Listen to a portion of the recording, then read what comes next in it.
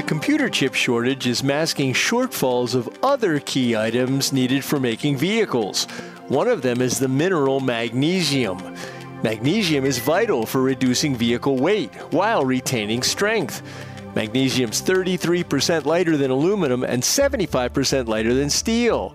It's used in making aluminum alloys that go into vehicle bodies and other components. About 85% of the world's magnesium comes from China.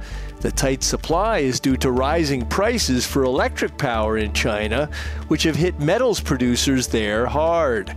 Currently, automakers are coping with limited magnesium supply because they're making fewer vehicles due to the chip shortage. But the situation is not sustainable. For Automotive Engineering Magazine, I'm Lindsay Brooke, and that's this week's SAE Eye on Engineering.